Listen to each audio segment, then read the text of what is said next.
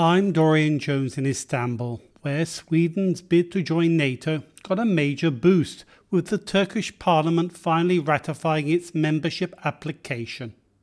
Turkish President Recep Tayyip Erdogan has been holding up the ratification with a long list of demands from his allies. But despite the vote, Sweden's wait to join the military alliance may not be over.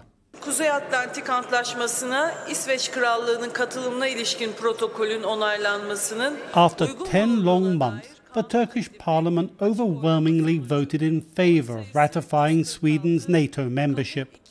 The vote came after intensive diplomatic lobbying by NATO leaders, led by Washington.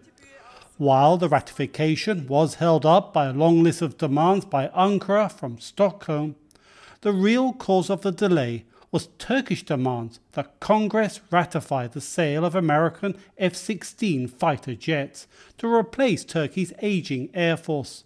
Aslı Aydın-Taşbaş of the Washington-based think tank, the Brookings Institution, says neither side trusted the other to deliver. Neither United States and Turkey do not trust each other on any level. There is also no trust here in Washington vis-a-vis the actions of Turkish government. I think they don't want to find themselves, just like Turkey, they don't want to find themselves in a situation where, they deliver on their end and the other side doesn't. That distrust was exacerbated by the apparent lack of personal chemistry between Erdogan and US President Joe Biden, who in the past described the Turkish leader as a bully.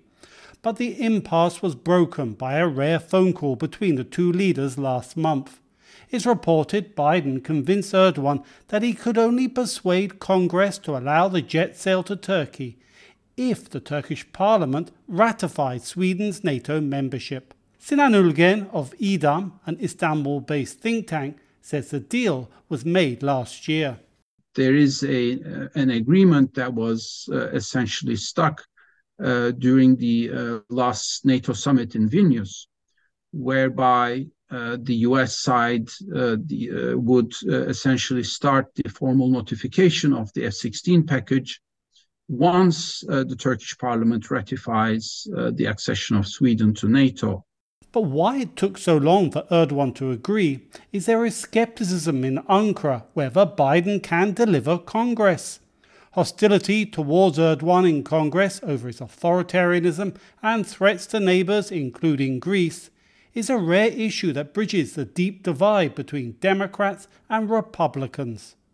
Erdogan's strong backing of Hamas, calling it a liberation movement, has only added to that hostility, while Biden is increasingly seen as a lame duck president, failing to even secure funding for Ukraine, claims analyst Sezin Öner of the Turkish news portal Duva.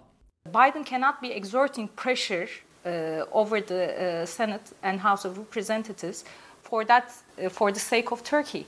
He couldn't do it in case of Ukraine. He's struggling with that. So how can he do it on behalf of Turkey, which doesn't deliver anything, and on top of it supports Hamas?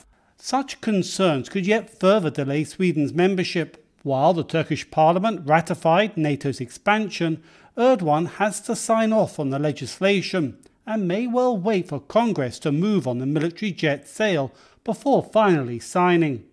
If Erdogan fails to sign within 15 days, then Parliament will have to vote again, and Sweden and NATO will be back to square one. But Aslı Aydın-Taşbaş of the Washington-based think tank, the Brookings Institution, says Biden should be able to deliver. I think that congressional approvals really rely on key party spokespeople on the committees, and there is still an overwhelming approval for the deal, enough numbers to pass foreign relations committees in both houses, because it is so important for transatlantic unity, not because US Congress approves of Turkey's foreign policy direction, criticism of Israel, not because they're happy with Turkey's human rights record. But even if the hurdle of Turkey is finally overcome, Hungary is yet to ratify, and Prime Minister Viktor Orbán, after 20 months, is now demanding unspecified concessions from Sweden. With Erdogan a close ally of Orbán, NATO may yet need Erdogan's assistance in bringing Sweden finally into the fold of the military alliance. I'm Dorian Jones in Istanbul.